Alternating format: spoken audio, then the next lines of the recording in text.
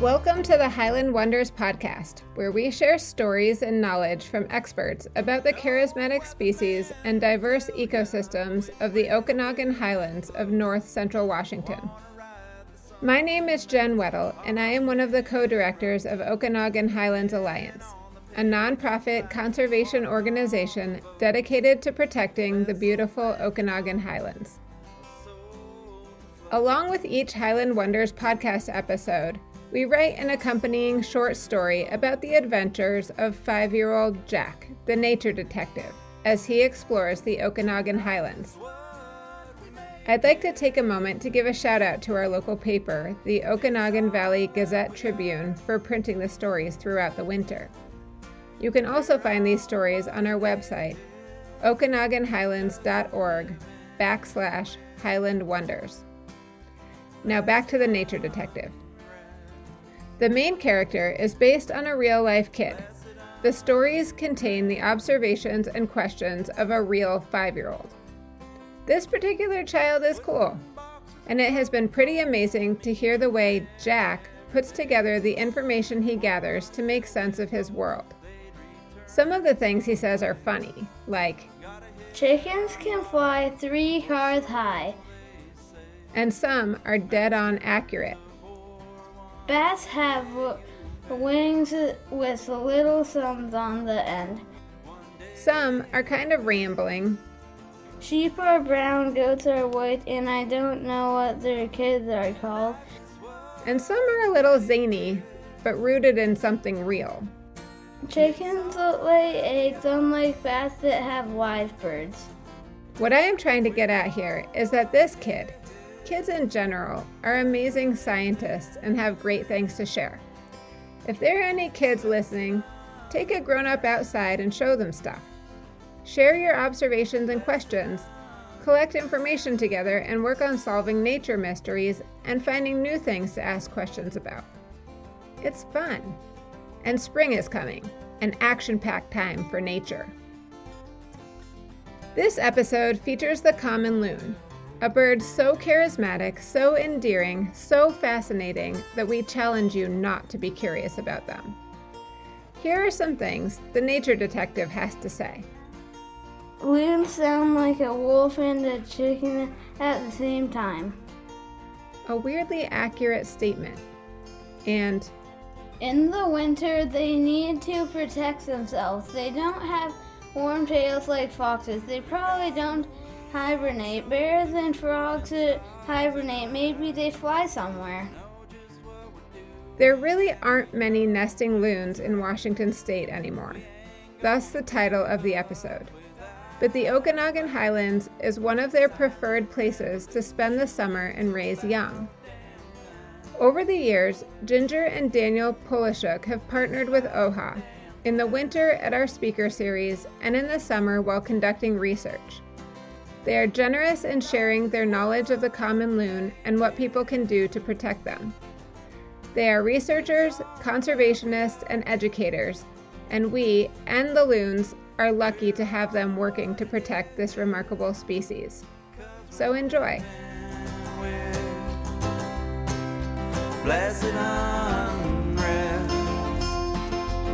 It's a real pleasure to be here. The title of our program tonight, Washington's Not So Common Loon. Some of the content Ginger is more familiar with, and some of the content I think I'm about equally familiar with, so she'll pop up now and then and add her little input. Such as, that's why the marriage works so well. He always gives me all the credit. We've been involved with studying the common loon since 1996, and it's taken us to a lot of different places, and we've enjoyed it so far. The common loon is just absolutely adored among people. It has a very sleek outline, it's very streamlined, it has very nice plumage, it has that prominent bill and that gorgeous red eye. It's a wonderful parent, it has great calls. People adore the common loon for a variety of reasons. One of our avenues of study with these common loons is we band them so that we know their identity. We learn a tremendous amount about the behavior and the lifestyles of common loons if we know their individuality. And to do that, we give them names, but of course they don't understand their name or respond to that. So we have to band them. There's a Bonaparte female that we banded originally in 1995, long time ago. We know that she's had at least 18 nesting seasons at Bonaparte Lake.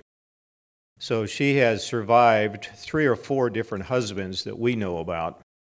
And she now has a partner that's pretty ineffective. I think it's a young dude, and he just doesn't know how to handle things. So she's the take-charge adult at Bonaparte Lake. We learn more because we band these birds than any other part of our conservation work for them. We band at age 6 weeks, something like that, when their leg is large enough to retain the band so it won't slip off, and they're still fairly easy to capture. The older they get, the harder it is for us to capture them. So we try to band them at this interval that's around the July 4th time period each summer. When we capture these birds, they're extremely dangerous. They like to go for your eyes. So since they weigh right around 10 pounds usually, they're quite an effort to hold them calm. Actually, it's the bill that's dangerous that you need. I think that's what Dan's referring to, is the bill is dangerous. Yeah, there's one account in the literature of a guy that lost an eye from handling a common loon. We do a complete measurement of the birds when we capture them, morphometrics, and then we band them, and we do a real calm, safe release. Common loons are excellent divers. Their legs are placed near the back part of their body, and they are very dense in terms of their bone structure, so they sink very easily. Most birds are very buoyant, but common loons have dense bones. They're not hollow like most birds. So diving is very easy, and they can propel themselves through the water actually faster than they can on the top swimming along the surface. So when they have a large distance to go and they want to get there quickly, they'll dive and do it more rapidly that way. How common loons take off, they get to the far end of the lake and then they face into the wind and they start their takeoff. And they have to run along the surface of the water a great distance to actually become airborne. It takes about 6 seconds to get airborne if they have a typical headwind. They have to be going at least 60 miles an hour to be able to take off. Their angle of attack is very low. They climb very slowly. So they can't land on a small lake. If they do, they may not be able to get off. We've seen loons trapped before on small lakes. Another thing that they have to consider is when they come in the springtime, they have to have a substantial amount of the lake that's not frozen so that they can be able to take off from that lake. So they have a lot of things to consider because it takes a major effort for them to become airborne. Common loons can just barely fly. They're not great flyers. They have what's called high wing loading, in that their wings are small in comparison to their weight, so they have to make up for it with just speed. So they only fly to get from one place to another. There's nothing cute and fancy about loon flight. It's straight and direct, no twists and turns. It's just taking off, flying, and then landing. So to give you a comparison, the Canada goose has 2.5 times less wing loading than the common loon, and the raven has 6 times less wing loading than the common loon. And both of those species can twist and turn and take off very rapidly, but the common loon cannot. And they'll often make calls during their flight. We'll play one of those for you called the flight tremolo in just a little bit. They fly very rapidly. They have been clocked at nearly 100 miles an hour, but their average speed is something like 60 or 55 miles an hour. When they migrate, we know because we've put transmitters on some of them, and we plot from A to B and calculate the speed, and it turns out to be around 60 miles per hour. Their approach to landing, they come in and perform kind of a stall where they're trying to slow down their airspeed. They come in at 60 to 70 miles an hour to start off, and sometimes when we were on these lakes, we would actually hear them arriving before we would see them. They come in so rapidly, we can be paying no attention to the direction they're coming in, and then all of a sudden we hear this, and then sure enough, there's a loon and it lands. So it's quite exciting to see. They put their feet out to the back and use that as kind of a stabilizing rudder. Their feet actually make contact with the water initially, and then they slide on their belly to a stop. And sometimes when it's rough, this can be quite an experience. If there are waves on the lake, why, it's quite an experience to see a loon land. They have to do a lot of conditioning of their feathers because they're in the water virtually all the time. And if their feathers aren't in good conditioning, then they're prone to hypothermia. They would get cold. So they're a warm-blooded creature, so they have to prevent that. They move around the oil from their uropygial gland, which is near the base of their tail. So they spread around that oil and condition their feathers, and they do that a lot during the daytime. They'll sometimes bathe for 15 to 20 minutes at a time. They move a lot of water, and they get in crazy positions. And then common loons will perform a wing flap when they're done with their bathing and preening. It throws away the extra water out of their feathers. They're trying to stay warm. They've got to keep their body temperature regulated. And so if they can run a lot of the water out from between their feathers, that helps with their thermoregulation. It also helps condition their flight muscles. It takes special talent to hold a fish for the young and wing flap at the same time. A foot waggle, where they'll actually flap their feet out to sling the extra water off, and then they'll tuck it under their wing just before they take a nap. And that way they don't drag all of that cold water up next to their body as it's positioned under their wing. We even see young chicks doing this. They learn all this behavior very quickly. When they're really intent on sleeping, they'll actually turn their head around and position their bill between their two wings. And then after they wake up, they'll give a little stretch, kind of like we do in the morning. And most of the time they don't get enough sleep. There's enough on the lake to keep them awake more than they would like to be. The next segment here that we want to start, common loons have a variety of calls. It's one of their real intriguing aspects of their behavior and their lifestyle. This is the whale call. Ginger will play this for you.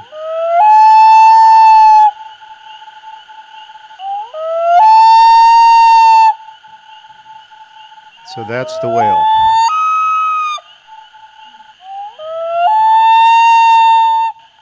This is a communication call that they use. It's kind of like, I'm here, where are you? Like when they want to communicate with their partner or with their chicks.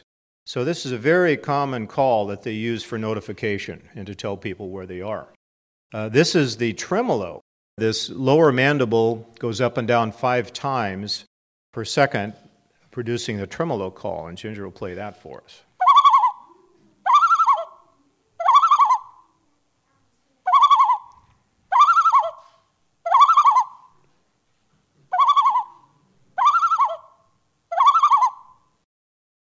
So that's what we call the tremolo. And that's kind of like a surprise call. It's like, you've surprised me, you're too close, I'm going to leave. That's the context that they use when they give the tremolo. And sometimes they'll do a tremolo duet, which really disrupts the activity on the lake because it's noisy and boisterous. And everybody thinks that somebody's trying to kill the loons out there when this happens. It's quite a sound to behold. They also call, I think you've heard this call being the laughing call or the maniacal call. Actually, the loons are quite stressed during this time. They're not laughing and having a good time at all. So it's a very stressful time when they're doing the tremolo. They're very alarmed. They also give a tremolo call while they're flying, and it's called the flight tremolo. The yodel is a call that's given only by the male. It is a territorial call. The males demonstrate that they're willing to defend this territory. They're going to defend their partner and their chicks and the lake that they're at. So it's a warning to other males, to other territorial adults to stay away. This lake is occupied. So we'll play for you now the yodel call.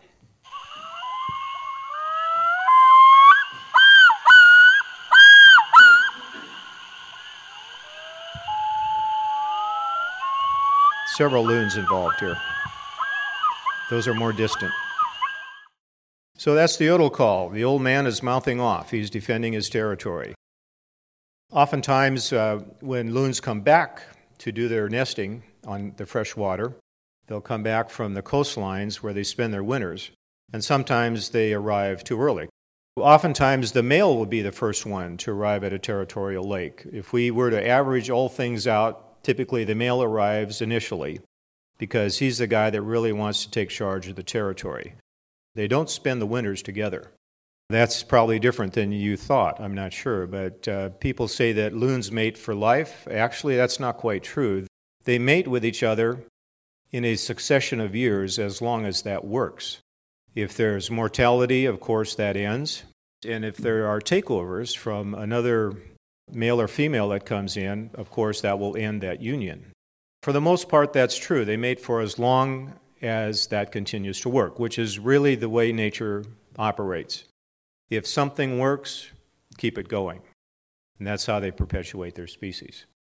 And so they get together and they kind of work on their pair bonding for a couple of weeks, waiting around for the optimal time to start nesting. During this time period, they'll do some socializing. Sometimes other loons will fly in from other lakes. And loons like to get in these kind of clusters. They call it the circle dance, where they'll kind of swim around in a circle and just kind of view each other. It's kind of like going out to the bar, see who's in town. Go down to the community center and see a program. It works for loons. Sometimes this goes a little too far, and the territorial adult gets excited about it, and he suddenly seems threatened by everything. They're highly territorial. He'll lunge, he'll defend his territory. And this is what loons do when things get too close to them.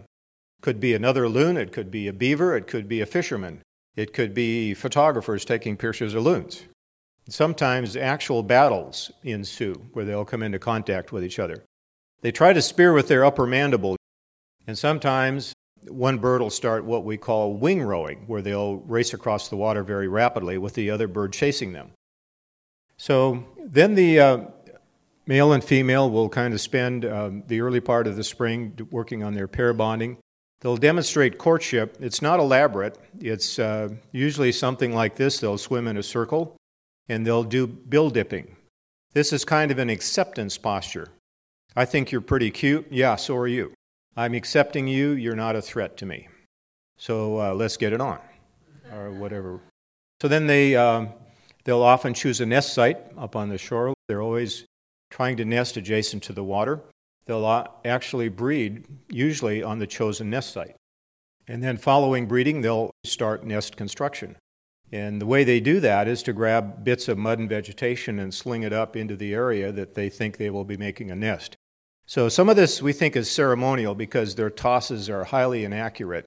Sometimes it goes left, sometimes it goes right. Oftentimes doesn't come anywhere near where you could call a nest.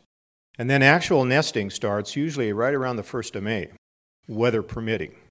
All things considered, if it's an average year, it's usually around the 1st of May.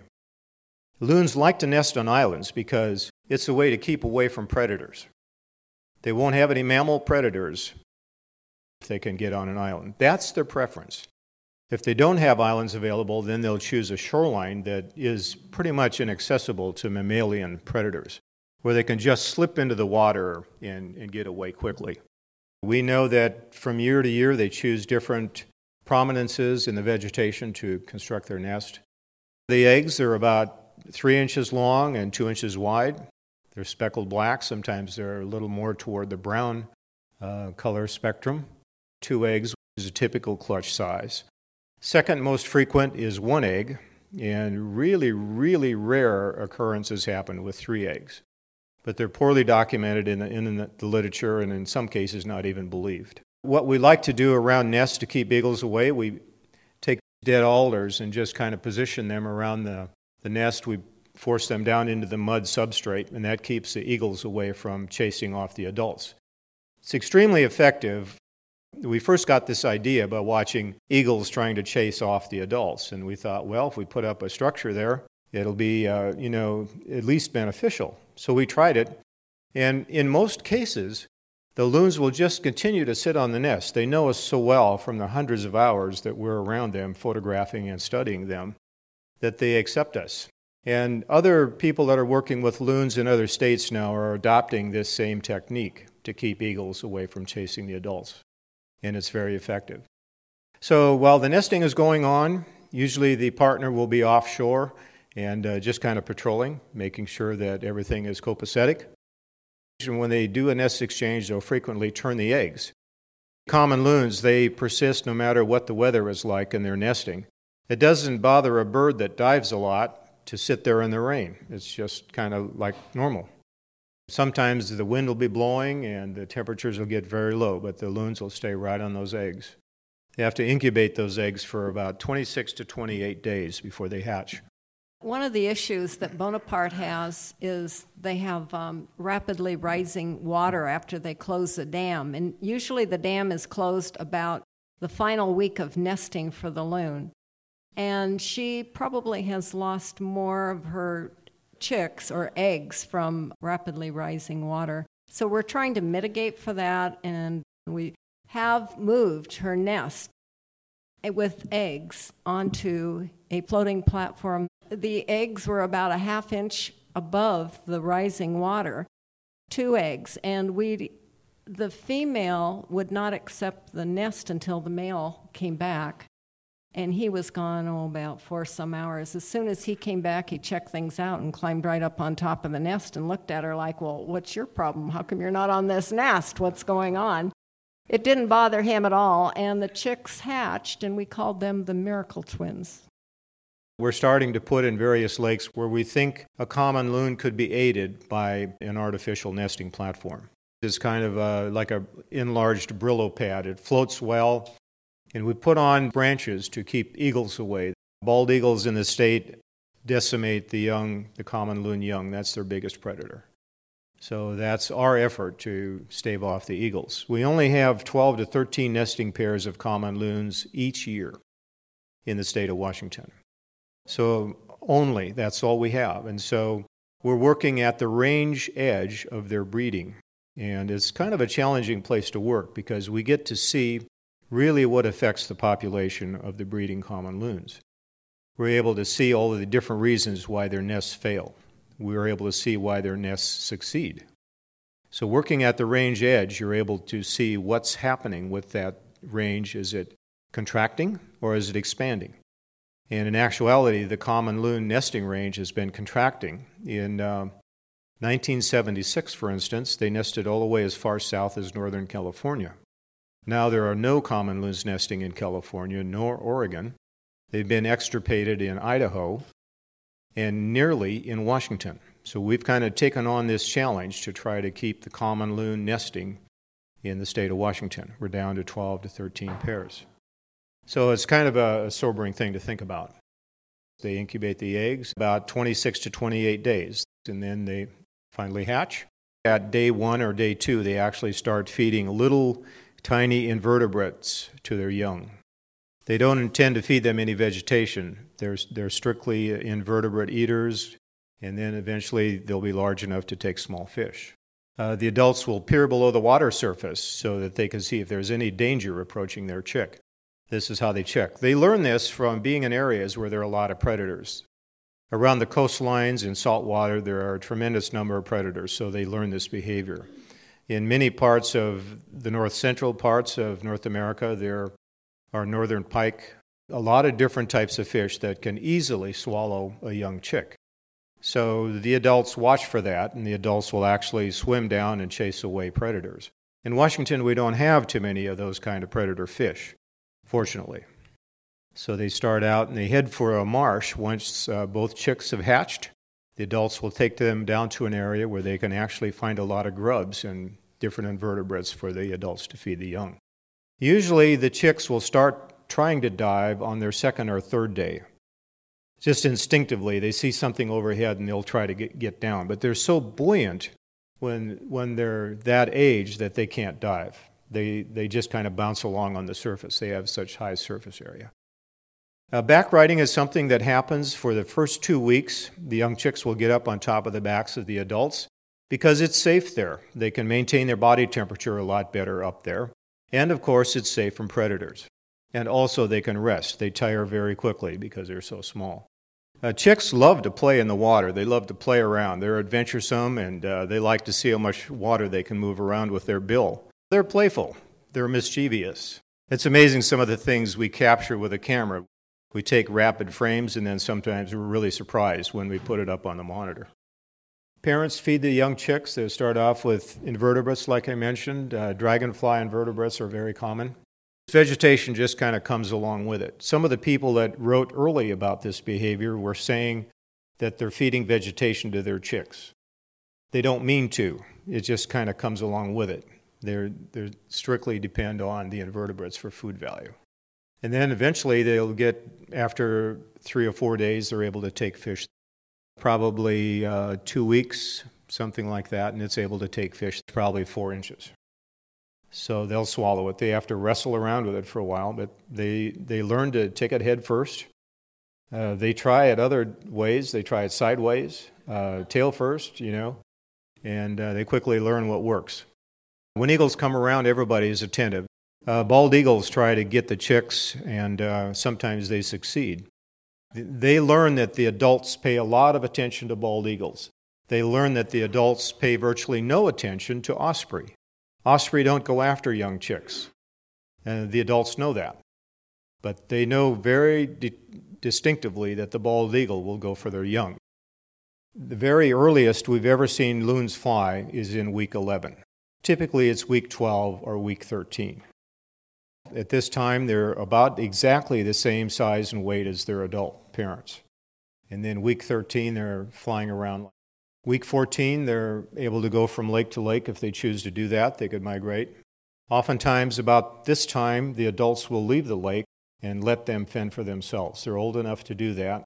The adults like to migrate early and get away from the pestering of the youngsters because they can really, really start begging. Owhai Lake is one of their migration staging lakes. We found the loons that we had been associated with at Ferry Lake down at Owhai Lake. Owhai Lake is southwest of Republic, almost to the Columbia River. Owhai Lake, actually, it's on the reservation, but it's an important migration lake for Washington's loons. The Bonaparte loons and also Lost Lake loons land there, and their chicks going back and forth to the winter territory. What we call a migration staging lake, a large number of loons band together. They're all migrants. We see a mixture of adults and chicks that are there at that time. Different adults that are on these migration staging lakes in their various changes in their plumage. So we'll talk about plumage progression here a little bit. Common loons change their plumage as they go from season to season, going away from breeding plumage, going toward winter, what we call basic plumage. The bill is becoming white instead of black. Most of the feathers are gone that have the checkers and the dots. The necklaces are gone, and it looks like quite a different bird. In midwinter, all of the spots are gone. Sometimes you'll see a remnant few here or there. This is going to be the bird the loon plumage that you will see along the Columbia River, Lake Pateros, in the wintertime. So you probably know this loon quite well in the winter. And then in the spring, as it gets its breeding plumage, they then move away and go to their breeding lakes. We did a winter survey 2 winters ago, and we went from Lake Pateros all the way up to Roosevelt Lake. We did a stretch of 104 miles, and we counted 110 common loons overwintering on the Columbia River. And that's something that was not known before. Nobody knew that common loons wintered on the Columbia River. Actually, Washington, the entire Columbia, from about Sewilla Basin on down to the Gap. To Portland? To Wallula Gap. Mm-hmm. And a Tri-Cities. few on down the Columbia River. Loons overwinter. In fact, there are hundreds of loons, and our intent is to go ahead and document this because we'll probably get into 1,000 loons overwintering on the Columbia, which is fresh water. And we also have some that go to saltwater, Puget Sound, the coast of Washington. But Washington is the only state that has nesting common loons that the loons will overwinter on freshwater and saltwater. So it's a very unique state. Great place to study. We also have loons from Canada and Alaska coming down in this area too. When loons are in salt water, they'll often forage on crabs. And during about 6 or 7 weeks in the wintertime, they're actually flightless because they lose their wing feathers. In actuality, you better have a well-established territory on your winter territory. You better know where the foraging is good because you can't fly to another place. You can only swim to another place. And Puget Sound's a big place, and so is the Pacific. So you better know what you're doing. Eventually, then toward late winter and on into February and March, the feathers start to grow back. The checkers are coming back in. The necklace is starting to develop. The bill is now going back to black, and the eye gets more intense red.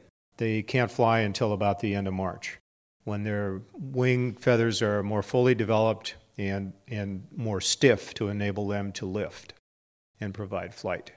The question was, what causes the eye to change color from a kind of a drab brown to intense red? I don't know that. If there are biologists in the crowd that do know that, speak up.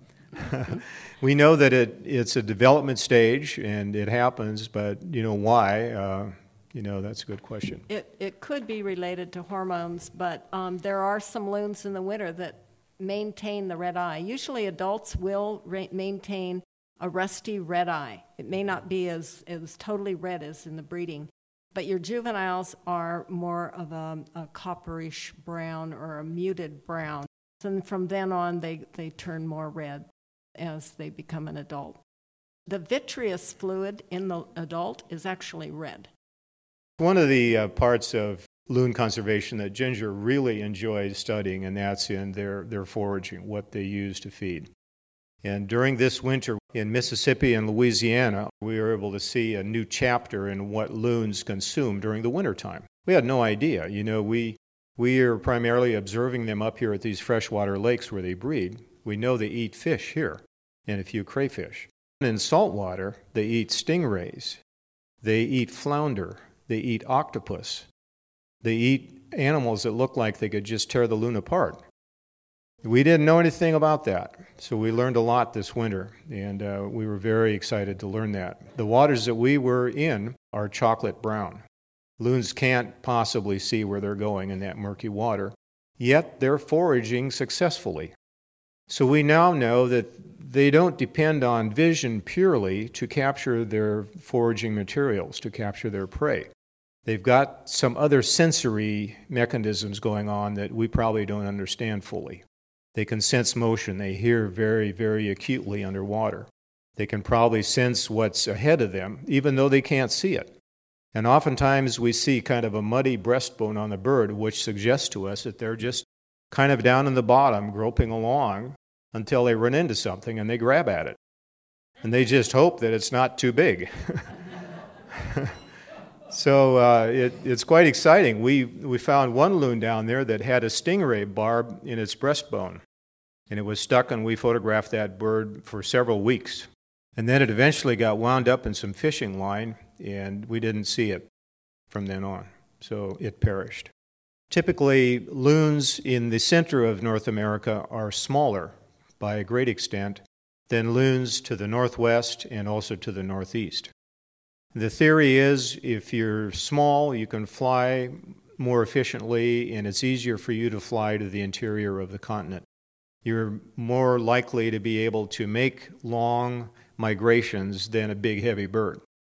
You have to remember that flying for loons is a tough deal. It's a big effort. Yeah, like the South Twin male, we know he migrates. He flies 30 miles for his winter territory, from his summer to his winter territory, one way. And he flies to Lake Pateros. We have seen him here for several years in a row now. And then in the spring, he can fly back 30 miles back to his breeding lake. And so he's kind of lazy. He comes back and forth because we have someone who has been watching for him, a retired biologist, and is checking for his bands. He'll come back in the middle of the summer, but that's not very far for him to go. So because we've banded these birds, we're able to learn things like that. We're able to construct this kind of a migration and movement pattern of the common loon in the Northwest. If they weren't banded, these other observers couldn't tell us that, hey, we're seeing the bird you know. We just wouldn't have any proof of that. We captured 19 common loons in the Gulf of Mexico this winter and put transmitters in 2 of those. And we learned a tremendous new chapter about common loons. When we would have hours and days where we weren't working on our projects, we'd go work on the loons.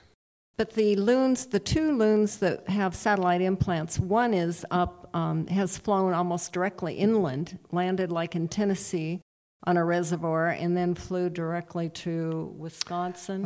Fond du Lac, Wisconsin. And they think it's on its way up to Canada. So instead of going to the ocean side along the Atlantic, these loons are going directly overland. So this is our first confirmation of a Gulf loon going back to its breeding lake. We're going to get into the conservation of the common loon just a little bit, kind of wrap up our story this evening. As you know, we are conservationists with Loon Like Loon Association and also Biodiversity Research Institute in Gorham, Maine. The former breeding range of the common loon across North America. It is shifted northward in the eastern part of the country, a few tens to a few hundreds of miles. In the west, we know that loons used to nest as far south as the Sierras in California. Idaho has no breeding common loons now. They had 9 to 10 about a decade ago. There's a little band of common loon breeding in the Yellowstone ecosystem, so we're now pretty confident to say this is the southern limit of common loon breeding in northwestern North America. And if you were to calculate from California to where it is in Washington now, it's moving northward something like 15 miles per year. What's causing that is a very good question, and I wrote a paper on this that summarized really what I thought were the main contributors to it. Loss of habitat is way up there. More people, less places for loons. So this is quite a challenge for us to try to maintain the breeding range of the common loon here in the Northwest. Numbers of young of 29 Washington common loon nesting territories. We've kept track over the years since we started doing our research and our observations. And we're averaging about 6.7 young per year in the state of Washington. Young that actually develop on these lakes. And at one time, we think it was a lot higher. When we started work on the common loon in the state of Washington, populations were really bottoming out. Since 2002, we've had a gradual upswing. The numbers vary quite dramatically from year to year, which we know certainly is the norm in nature. We've got something like 12 to 13 to 14 nests per year in the state of Washington. Common loon mortalities. Now, since we started collecting dead common loons, we now have accumulated 29 in the state of Washington since we started our work. We don't know of a natural predator in the state of Washington for the common loon. There aren't. In the oceans, there are. Well, the eagles are a predator, but we've not... For the young. And for the young. They get the chicks. But these are adults that we've been studying. We have not had a predation loon mortality be returned to us for any evaluation for predator. We've seen eagles try to attack them, but we've never seen eagles get anything but eggs and chicks. Lead toxicosis is a large one. About 40% of all of the mortalities that we have studied since the late 90s have been from lead. 40%. That's Trauma, in Washington. Nationwide, many states have up to, it's more like 50 to 80% of all known loon mortalities are due to lead toxicosis. It's higher than natural trauma. Trauma happens when a bird flies into a tree, when it flies into a building. It's its own mistake. But lead is caused only from our dispersal of lead into the environment. So that's something that we've kind of looked into. We studied 29 common loon carcasses over the years that we've been working with common loons and found that 39% of those died of lead toxicosis. We know that by taking them apart, getting to the gizzard, and finding lead sinkers, and oftentimes with fishing string in there. So basically, they can ingest lead two ways. They can pick it up off the bottom. They normally use stones in their gizzard to aid in digestion, and they can mistakenly pick up lead sinkers that are lost from fishing. They can also grab fish that are on the line, that a fisherman has caught. That fish is easier for them to capture, and at times of the year when they're trying to feed their young, when they're getting a little bit stressed for an abundance of food, they'll go after a fisherman's hooked fish. We have photographed several fish with grab marks on the fish after the fisherman has successfully reeled it in. We've been to different lakes where fishermen have lost their fish, and then the loon has gotten in trouble because of ingesting lead. So we've seen this happen. We saw it happen in the Gulf of Mexico this year with several different birds. Once lead gets into the system of a common loon, it's about 10, 12 to 14 days before it perishes. It cannot survive even something the size of a lead shot. Lead is just that toxic. So we have a message here. It's not a message to try to negate fishing. It's not a message to try to hamper fishing. We just think that we need an alternative to the lead part of fishing. We've put our science out there to the Fishing Commission. They read over our documentation, our studies that were done by us and various veterinarians. And a lot of other states are adopting a policy where there is no lead in the entire state, and many of the Canadian provinces. So our challenge now is to let fishermen know that there are alternatives, where those alternatives are, how much they cost, and to get those more readily available. We think the environment's going to be better without the distribution of lead.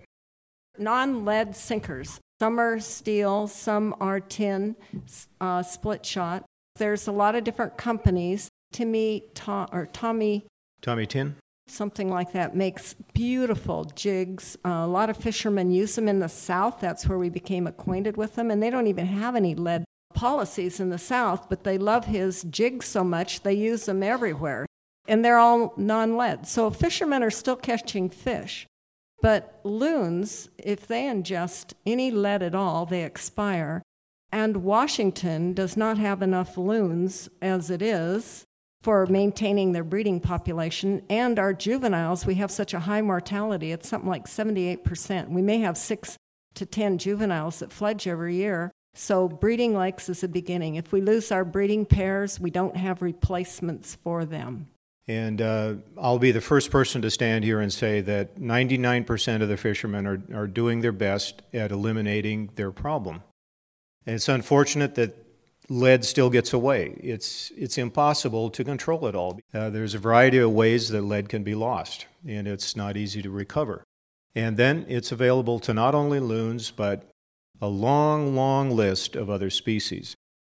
Mercury is another problem. Mercury gets into the environment primarily by burning fossil fuels. Mercury is something that progressively builds up in your system over the years, and it doesn't go away. It can kind of add from year to year and get higher in toxicity into your system until finally you have ill effects from it. A lot of the mercury is airborne. It comes down from the atmosphere and lands everywhere. It's no respecter of where it lands, in forests and lake surfaces, oceans. Yeah, there's a lot of mercury sources. You know, we have them in thermometers. We have it. It's in a lot of industrial. Coal mining. The Columbia River, as you know, is contaminated from mercury. So, and we get mercury from China, and the northeast part of the United States has a lot of coal-fired plants with mercury. So we're studying mercury in loons, and we're learning a lot. What we can tell from the mercury is we do 2 studies. One is feather and one is blood. Blood is within the last 3 months. So if the blood mercury is high and we have that loon on a breeding lake, we can go back and see if that loon was there. And yes, he picked up mercury probably on that lake, his breeding lake. And then the feathers indicate mercury bioaccumulates. Every time we capture the loons and recapture them, we check their mercury level. And the Bonaparte male we caught 3 times, and each time we caught him in his age progression, the mercury elevated. His feather mercury, his bioaccumulated methyl mercury, also elevated as he aged. And so he was getting it from both the winter and the summer. Years ago, many lakes did a volunteer testing throughout the United States to evaluate mercury in fish because loons were dying from mercury back east. And they did find through many studies that fish also were high in mercury. So I think most states, and Washington was one of them, established a lead and a mercury program. And you can go onto their website and check Bonaparte Lake. They will tell you it'll show you what the mercury levels are, what year it was tested. And they did put out advisories, high advisories for some lakes that pregnant women and children should not eat fish from this lake. Loon Lake has some high mercury levels. That's where we live. And the bass there have very high mercury levels. So another way that loons and a lot of other seabirds perish by bycatch. Many states have modified their capture nets to allow birds to escape.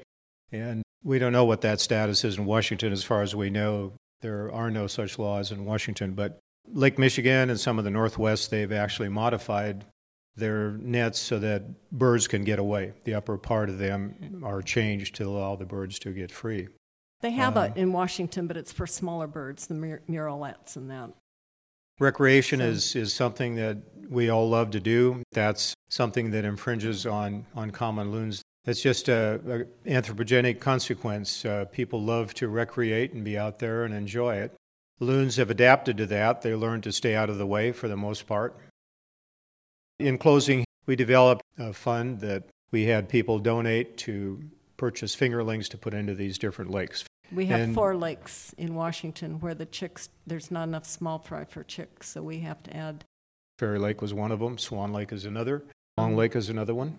The state was stocking these lakes with catchable size fish for the fishermen, but young chicks can't eat catchable size fish, so that we entice them to also add fingerlings to that initial plan. So they started doing that.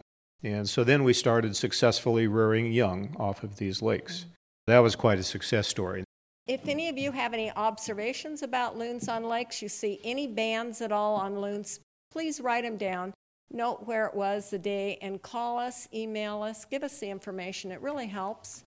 And if you have any fishing line entanglement or loons that you think have fishing line, call us. We'll come out and evaluate it. Anything that you can do to help us with loon conservation, and even in the winter, because a lot of you live in an area where the loons are here overwintering, please call us any time of the year. We're real interested and would like to help.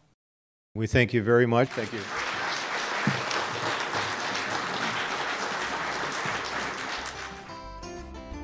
We've got moons on our shoulders and stars in our eyes. We know just what we're doing and we know it's right. This podcast is produced by Okanagan Highlands Alliance. OHA is located in Tonasket, a town in the heart of the Okanagan Valley of north central Washington. We are inspired by the beauty and diversity of the landscape that surrounds us, from the aspen and conifer forests to the highland lakes to the tumbling creeks that descend to the wide, glacier-carved Okanagan River Valley. We engage in environmental advocacy, habitat restoration, and educational activities in our efforts to protect local ecosystems for future generations. To learn more about OHA or to become a member, please visit our website, okanaganhighlands.org. Thanks to Ginger and Daniel Polishuk for providing the presentation and the story of Washington's not-so-common loon. The theme song is written and performed by Tyler Graves and Andy Kingham.